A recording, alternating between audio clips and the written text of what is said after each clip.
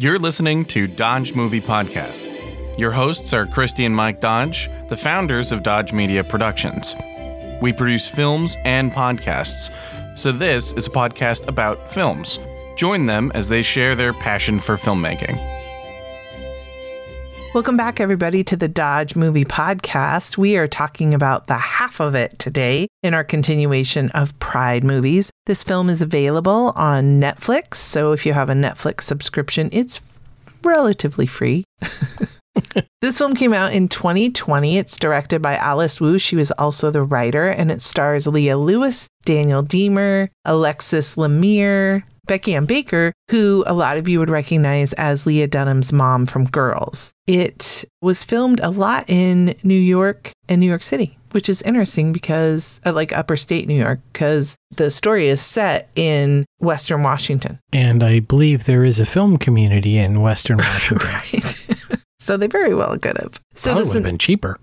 Yeah, I would think so. The synopsis for this film is when smart but cash-strapped teen Ellie Chu agrees to write a love letter for a jock, she doesn't expect to become his friend or fall for his crush. So classic Cyrano de Bergerac story. The tagline for this film is a different kind of love story. A little bit of trivia. I was curious how many films have been made with the Cyrano theme because I knew of one from 1987 starring Steve Martin called Roxanne. The Truth About Cats and Dogs is a version of this theme. This is a fun one. We haven't done it yet. We probably should. Yeah, I think it is on the list. It's also from 1987. There are 11 actual films titled Cyrano de Bergerac, ranging from 1990 to 2021. And then there are 14 derivatives of it using the theme, and they go back all the way 1945 Love Letters by Ayn Rand. And then the aforementioned Roxanne and Truth About Cats and Dogs. Megamind from 2010 is... Wait, what? That's what IMDb said. Am I wrong? I remember that as being a kid's animated film, and I wouldn't have said Cyrano de Bergerac, but I don't remember it that well. Yeah, I've never seen it. And then in 2018, Sierra Burgess is a Loser apparently is also on Netflix, and that is of the same theme. So there you go, folks. I did a little trivia hunting for you. Wikipedia, I think, was responsible for that little tidbit. Let's see. The title of the movie comes from a story in Plato's Symposium. The end credits include a thank you to the real Jean Jesselschap, who the aforementioned Becky Ann Baker plays, her English teacher. And that was the name of Alice Wu's English teacher, which served as a good inspiration for her. There are several references in this film, and Wu chose the director, Alice Wu, chose them in part for their similar character dynamics in each. So the Philadelphia Story, Casablanca, they all have a triangle relationship, much like Cyrano and this film. So Mike, kick us off. What is the pickup line of this film? The ancient Greeks believed humans once had 4 arms, 4 legs, and a single head made of 2 faces. Wow, that's lengthy. It kind of is. And I believe that's a quote from someone else, not necessarily supposed to be dialogue, yeah. Oh, actually, no, it is her, but she's writing. Right. It's part of the establishing that she turns in the same paper for 6 students in turn for cash. Which is interesting because she writes papers for other people, but she doesn't even bother to write different papers. And her English teacher just kind of waves that fact away. In fact, I think at one point she's like, I think the English teacher discovers that she's writing the letter for Paul, the love letter for Paul. And she goes, oh, this is why half the class is failing. So letting the audience know that the teacher is well aware. Right. And there's a great point where she says something to the teacher about, aren't you afraid of being fired? And the teacher says, and I quote, God fears the teachers union. Which, as a person who's interacted with the public school system, I can say, yeah, that seems about clocks, right? I hope we don't have a huge They're untouchable. teacher listening. Well, I mean, if you're a member of the teachers union, I would love for you to consider maybe not being so all-powerful and letting some of the bad ones go. Throwing that out there. It's interesting because this film, and then we were just talking last week about Love, Simon, that teacher played by Natasha, was it Williams, and how kind of against type she was. These are the teachers we all would have loved to have had. Right. Right? It's kind of like Dave showed us the politician we'd love to have, but Right. never will. Right. So a little bit of trivia in the acting casting category. There's a photo of Ellie's deceased mother that's shown twice in the film. And this is in fact a picture of Joan Chen, who starred in Alice Wu's directorial debut, Saving Face. So there you go. There's a little spoiler that Ellie's mom dies. Very Disney of them. It's just dad. And the other little tidbit I liked was Leah Lewis doesn't speak any Mandarin. So Alice Wu recorded the 8 lines that she has to deliver in a recorder so that she could listen to them over and over and over and memorize them. Okay. Because my question when you said that was whether we actually saw her speaking or whether they just used VO from Alice Wu with her facing away from camera. But Yeah. apparently she did learn them phonetically. Yes, she did. So good job, Leah. Good job. What did you think about the cinematography of this? Because there was many different forms in this. There was like some animation. I feel like there was some stop motion. The opening credits had this kind of rotoscope kind of thing that I thought that was really clever. Mm-hmm. I mean, it's not maybe strictly cinematography, but I threw it in that section. They have a montage of Ellie trying to talk to a person at the electric company, which I thought was hilarious because the use of a montage shows how long it took. Mm-hmm. It tells the viewer that this is just this ongoing horrible thing. There was also this really neat montage of Ellie and Aster painting on the wall separately. So each one would come without seeing the other. That was kind of fun. I was trying to figure out I was trying to think, you know how, there's a well-known film where there's writing on much similar to that. So were we to believe that they were writing notes to one another, or was that kind of just, I guess, was that painting? What am I trying to say? Yeah, the painting, because it looked like it at times were After Effects. Like it was just... No, I think we were supposed to think that they were actually leaving the words there and they were basically flirting with each other via a wall. Okay. And that's why the gentleman comes and kind of runs Leah or... Runs them off, Yeah, because he's like, oh, you guys are probably the ones that are painting these. Okay. Yeah. I didn't know if it was just supposed to be kind of in their minds or like maybe something that they were texting or... I get it visually why, but I think because I thought I saw at one point one of the characters painted over it. Mm-hmm. So it made it seem to me like it was actually written on the wall. I liked the writing because during that scene, I think we hear Ellie say, everything beautiful is ruined eventually. Mm-hmm. And the gentleman would come and he would paint over what they had written and then they would just keep writing. And so I think the last time where he painted like the biggest block over everything, we hear Ellie say that. And I thought that was well timed. Yes. And it brought back the theme. I think there's actually, this was written on there, something about the difference between a good painting and a great painting is 5 strokes. Right. And you're afraid that you'll do one too many or something. And then, basically his 5 strokes ruined it at the end. So I thought that was really a neat little segment and it dovetailed well with the film. There is some really good lighting. So on Paul and Aster's second date, even though they're inside this restaurant, which I think was supposed to be her family's restaurant, the lighting is absolutely gorgeous. But then when Paul and Ellie are in the clothing store, the lighting is appropriately sickly fluorescent. I mean, it was horrible. It was perfect. The one bump I had was there's a scene where Ellie is kind of stalking Paul and Aster at a horror film, and she's lit. Her face is really well lit. And maybe they would say, oh, it's from her laptop. But I would think like anyone else looking in the theater would have the same reaction. Like, what the hell is this person? Why are they lit? Was she lit from the front? Because would they say it's the film? All the people around her were dark. She stood out.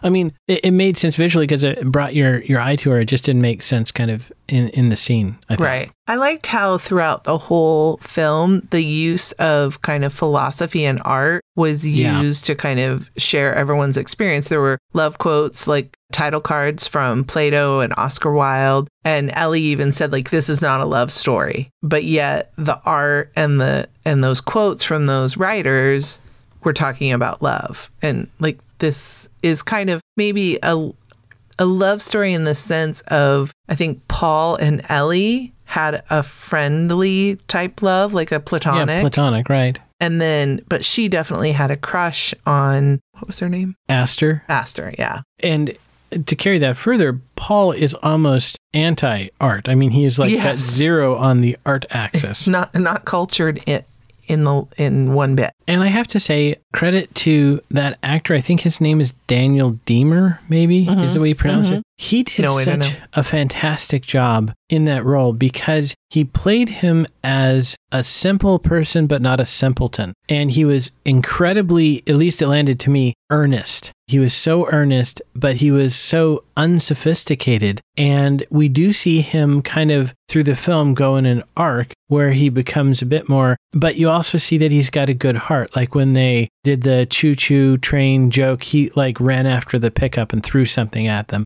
So we saw that he had a good heart. He was just kind of simple and not in like a dumb way, like he had a mental disability. It was just as a person, he had lived a very simple life. And we saw with his family, there's this one scene where they're at dinner and there's like a dozen of them and they're all yelling. And he talked about, he's going to go into the sausage business because he doesn't want his mom to be alone. Like, this is just like a salt of the earth, solid guy, small town, but not evil. And as he talks to Ellie, he grows and he becomes a more sophisticated character. And I think that his acting was fantastic in that role. Yeah, you're right. He definitely, I think at first I thought he was kind of just adult, but as the film goes on, you're right. And him talking about his family, like you said, his family was very important to him. He maybe wouldn't have gone into the family business of sausage making. Right. But knowing the generations that it had passed through, and now he wanted to take that torch and carry it forward, but he kind of wanted to put his spin on it. So he created the sausage taco, and he very much was invested in that. And he was trying to think of, no, this will be good. He was trying to come up with a new idea, but one that would be successful. So I think he had the smarts to know you can't just invent something. It's got to be something that people will gravitate towards. And I thought he mentioned like young people would like it and, older people would like it. Like, so he was showcasing that he wasn't just a simpleton, like you said. Although I guess one could argue that food is an art form too. So maybe he did have some art in him. I get. Yeah. Trying to be fair to the character. No, I know. I'm being a 12-year-old. You mentioned the chugga chugga choo choo. So in doing the research, Ellie's character's last name is Chu. And so the kids tease her by using that. And Alice had an experience where kids would say chugga chugga woo woo when she was biking to school. So she put this in the film. Her kids were kind of not that bright because woo woo is an entirely different thing than a train. I mean, they should have like thrown crystals at her if they were going to say woo woo. Jeez. I mean, come on, they're just not that bright. Or they could just leave the poor girl alone. Well, yeah, but if you're going to make a word-related joke, you better get it right. She didn't say they were smart. I wonder where she grew up because there was a reference to Powell's, and Squamish was a made-up place. It sounds so much like an actual Washington city that we both looked it up. Like, look it up on Wikipedia. Where is Squamish? Yeah. So under editing, Alice Wu was trained as an editor and she appreciated pace and rhythm. And so the conversation between Ellie and Paul in the car, they move from edited beats to one long single shot. And she did that so that we felt the power of their connection more. And we stayed with the immediacy of their two performances, she said. Huh. Interesting. I don't think I noticed that. Is there anything else in the writing or editing that you noticed? Well, I did like when he's first trying to convince her to write the love letters for him, where she tells him, no, this is a bad idea. It needs to be authentic. And he says, I can pay more for authentic, which I kind of, it just sounds like something that the stereotypical Hollywood producer would say, right? Right. Always thinking that money is the motivation for everyone. Right. And that just means that you're stubborn, not that you're in love, which I think really described his character in a nutshell, right? Because he wasn't really in love with Aster, we find out. He was more just stubborn. He had this idea. And then Aster says this interesting thing. She says, when you're a pretty girl, people want to give you things. What they really want is to make you like them, and not like them in the sense that halfway on the way to love, but similar to them. And so they showed that with the girls. They give her the scarf, the plastics. And I think that's an interesting thing, a way to perceive that, the plastics. And I have to say, there was a pretty girl that I went to high school with who swore that she was not like that, but that because she was pretty, everyone assumed that she was part of the popular girls. And that was the only people who would talk to her. And I remember she was going out with this horrible human being. Just what a jerk. What a total asshat. And we were like, why? And she says, no one else would ask me out because I'm pretty. I thought that was interesting perspective. And so I kind of had a little sympathy for Aster there, as that dialogue helps us see what's going on. But then there's a kind of a fun interchange where it says, it shows he cares. And then Ellie says, it shows he's a moron. Which coincidentally is the last line of the film, moron. So I thought it was kind of nice to loop that back around. But when she says it at the end of the film, it's in kind of a loving way. They had grown to have this friendship kind of love for each other, and they were unlikely.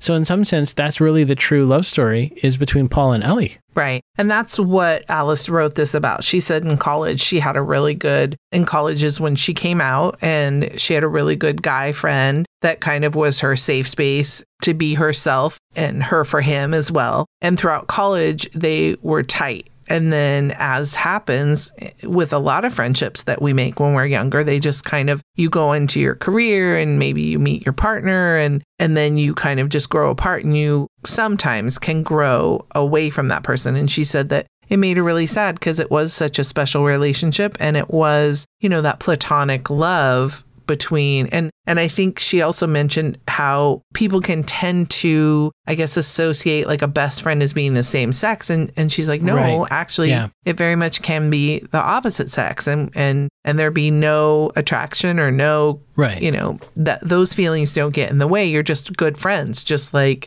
one would be with maybe a same-sex person. So that's kind of who she was thinking of when she wrote this, and I see that throughout the film, that yes, the relationship with either Paul or Ellie with Aster isn't as important as the relationship that we watch Ellie and Paul create as the movie goes on. Yeah, that's interesting. Just the thought that we maybe limit ourselves with our definitions of kinds of relationships. But I have to say that if, let's say, they were both hetero, it might be difficult for their romantic partners to cope with that, because there is just, again, this presumption of certain kinds of interactions, and that might be something we could talk with superfan RJ. Yes. I also noticed, I thought this was appropriate for the time that it's set in, that texting on phones became a huge part of kind of the environment, the plot of the film. Yeah, that scene where Paul and Aster are having, I think, what would be their first date? Is that like kind of their first official I qualified that as a first date. Yeah, and so Ellie is doing the you know, the classic Cyrano. That's when she is trying to speak for him, and instead of like an earpiece, they're using the cell phone, and Ellie is actually texting Aster directly, and then she'll text him and go, look down at your phone, and he's confused, and so it's a funny bit because he looks out at her sitting in the car, and she just keeps saying, look down at your phone.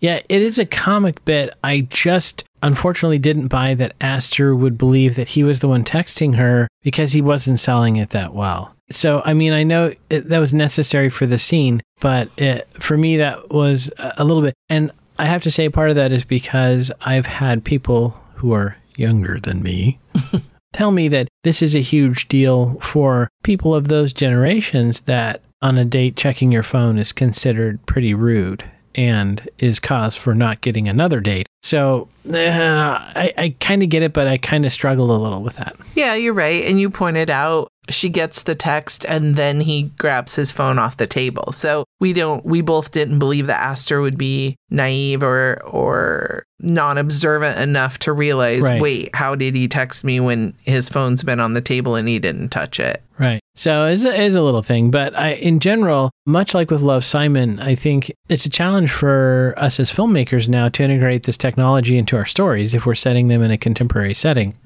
And we've talked in the past about one of the things that drives dramatic interest is a time pressure, right? Like, are they going to get it? But when you have a phone, you just text them, oh, we're going to be late. And so some of the things that were set up in the past are no longer really make any sense. So I thought this was a good effort at trying to integrate that technology into the story. I just have a couple things under sound. It says this is for viewers with the Atmos system, ATMOS. Have you ever heard of that? It sounds vaguely familiar, but I don't know what it is. And so apparently Wu had her sound design team add subtle creaks and moans in the scenes set in Ellie's apartment, which is above the train station. And so it's meant to give the impression that the building is old and settling in the wind against the wind outside, which looking at the building, we could see it was old, but I had never heard of that sound system. But I love that maybe there's, another level. It's almost like, 3D, but maybe this is like a 4D kind of thing. I don't know. Sure. On the road to smell-o-vision. Yeah, right. And then I just made note of at the end in the church when everyone is kind of confessing to their true desires that the church crowd had a collective gasp. And I was just like, when does that ever happen in real life that the crowd gasps all at the same time? Yeah, that's a good question. Maybe one of our listeners, if you've been in a situation where people have gasped in unison, could you let us know? Yes. Oh, and to interrupt this episode, Superfan Lee has added, he thinks that our listeners should be called PAs. Oh, wow, that's a strong entry. I thought he would like that. He asked me, what's like an intern on a set called? And I said, well, it would be a PA or a production assistant. Well, for a really deep callback, we could call them associate producers for the gag in State and Maine. Right. Which I like that more, maybe. Associate producers. All right, so we have 2 in the running. I don't know if we'll get this tied up, but I'm calling it out to you all who haven't submitted your suggestion, what y'all should be called. Yeah, Superfan Ernie, you can go ahead and throw your hat in the ring. There you go. Did you have anything else you wanted to mention about this movie before we moved on to our end themes? Yes, I do. Costuming. I thought it was interesting choices of costume. First of all, Ellie has nerd glasses, so that kind of tells us that she's a nerd. And her hair's in a ponytail, the classic nerd look. Ready for the swan turn at the end of the film. But we don't really get that. Ellie stays Ellie. A little bit. So when it looks like Ellie wears boys' Levi's, which she has a fairly petite build, so that could work.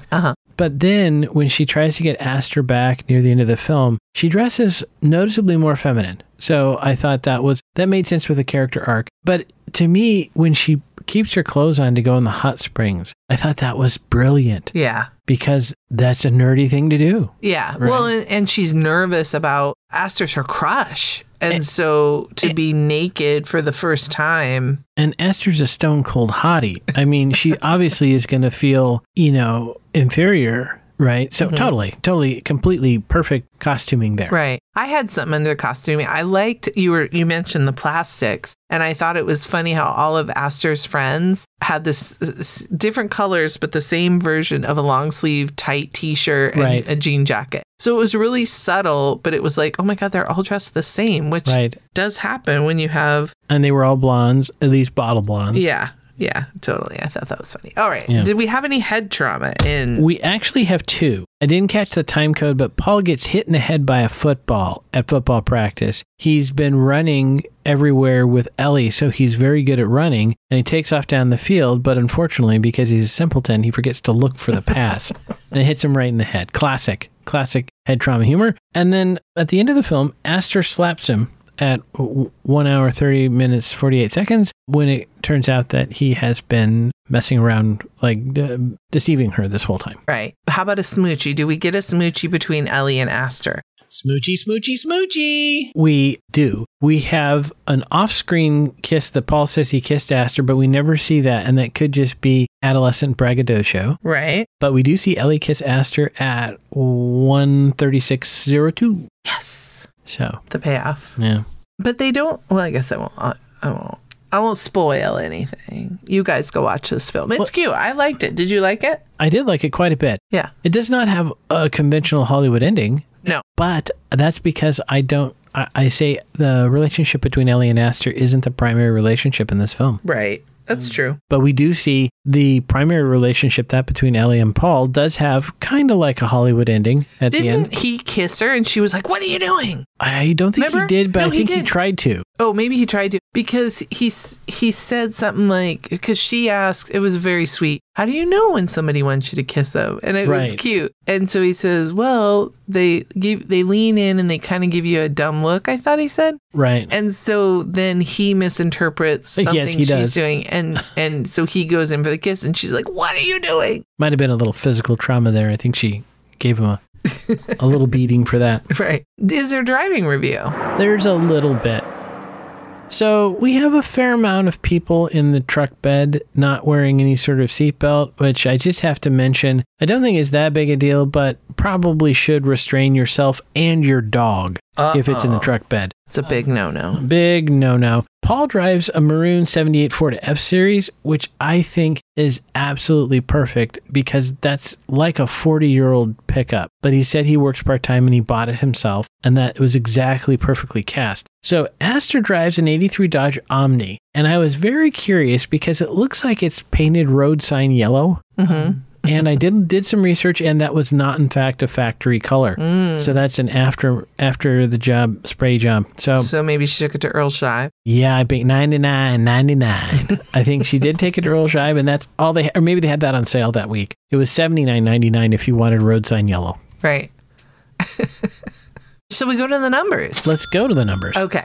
So the half of it, like I said, it was done in the year 2020. I could not find any budget information. It was probably a bit of a indie film since they're really outside of Leah Dunham's mom. There really weren't any recognizable actresses. So, and being on Netflix, I have no gross information either. So let's see, we're just going to move on to the scoring. IMDb has it at 6.9 out of 10, and critics liked it. On Rotten Tomatoes, it's 97%, and audiences did too at 81%. So if you have not seen the half of it, I would recommend it. It's about an hour and 44 minutes. It's rated PG-13, so I think your tweens and up could definitely sit in on this. I don't believe that there was anything untoward. It was a kind of a sweet little film if you're looking for something, like I said, with your family. It's listed as a comedy, drama, romance.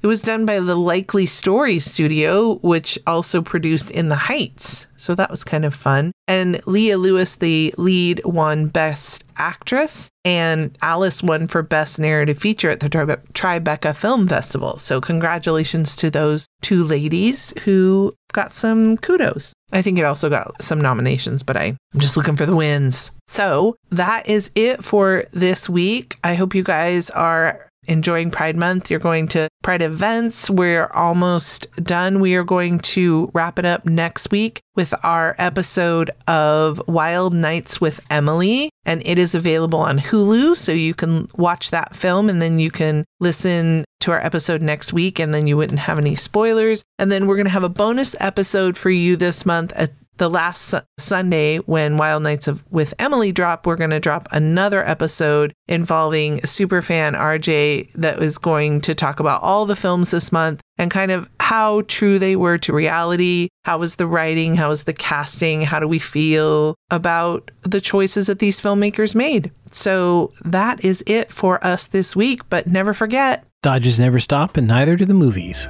Thanks for listening to Dodge Movie Podcast with Christy and Mike Dodge of Dodge Media Productions.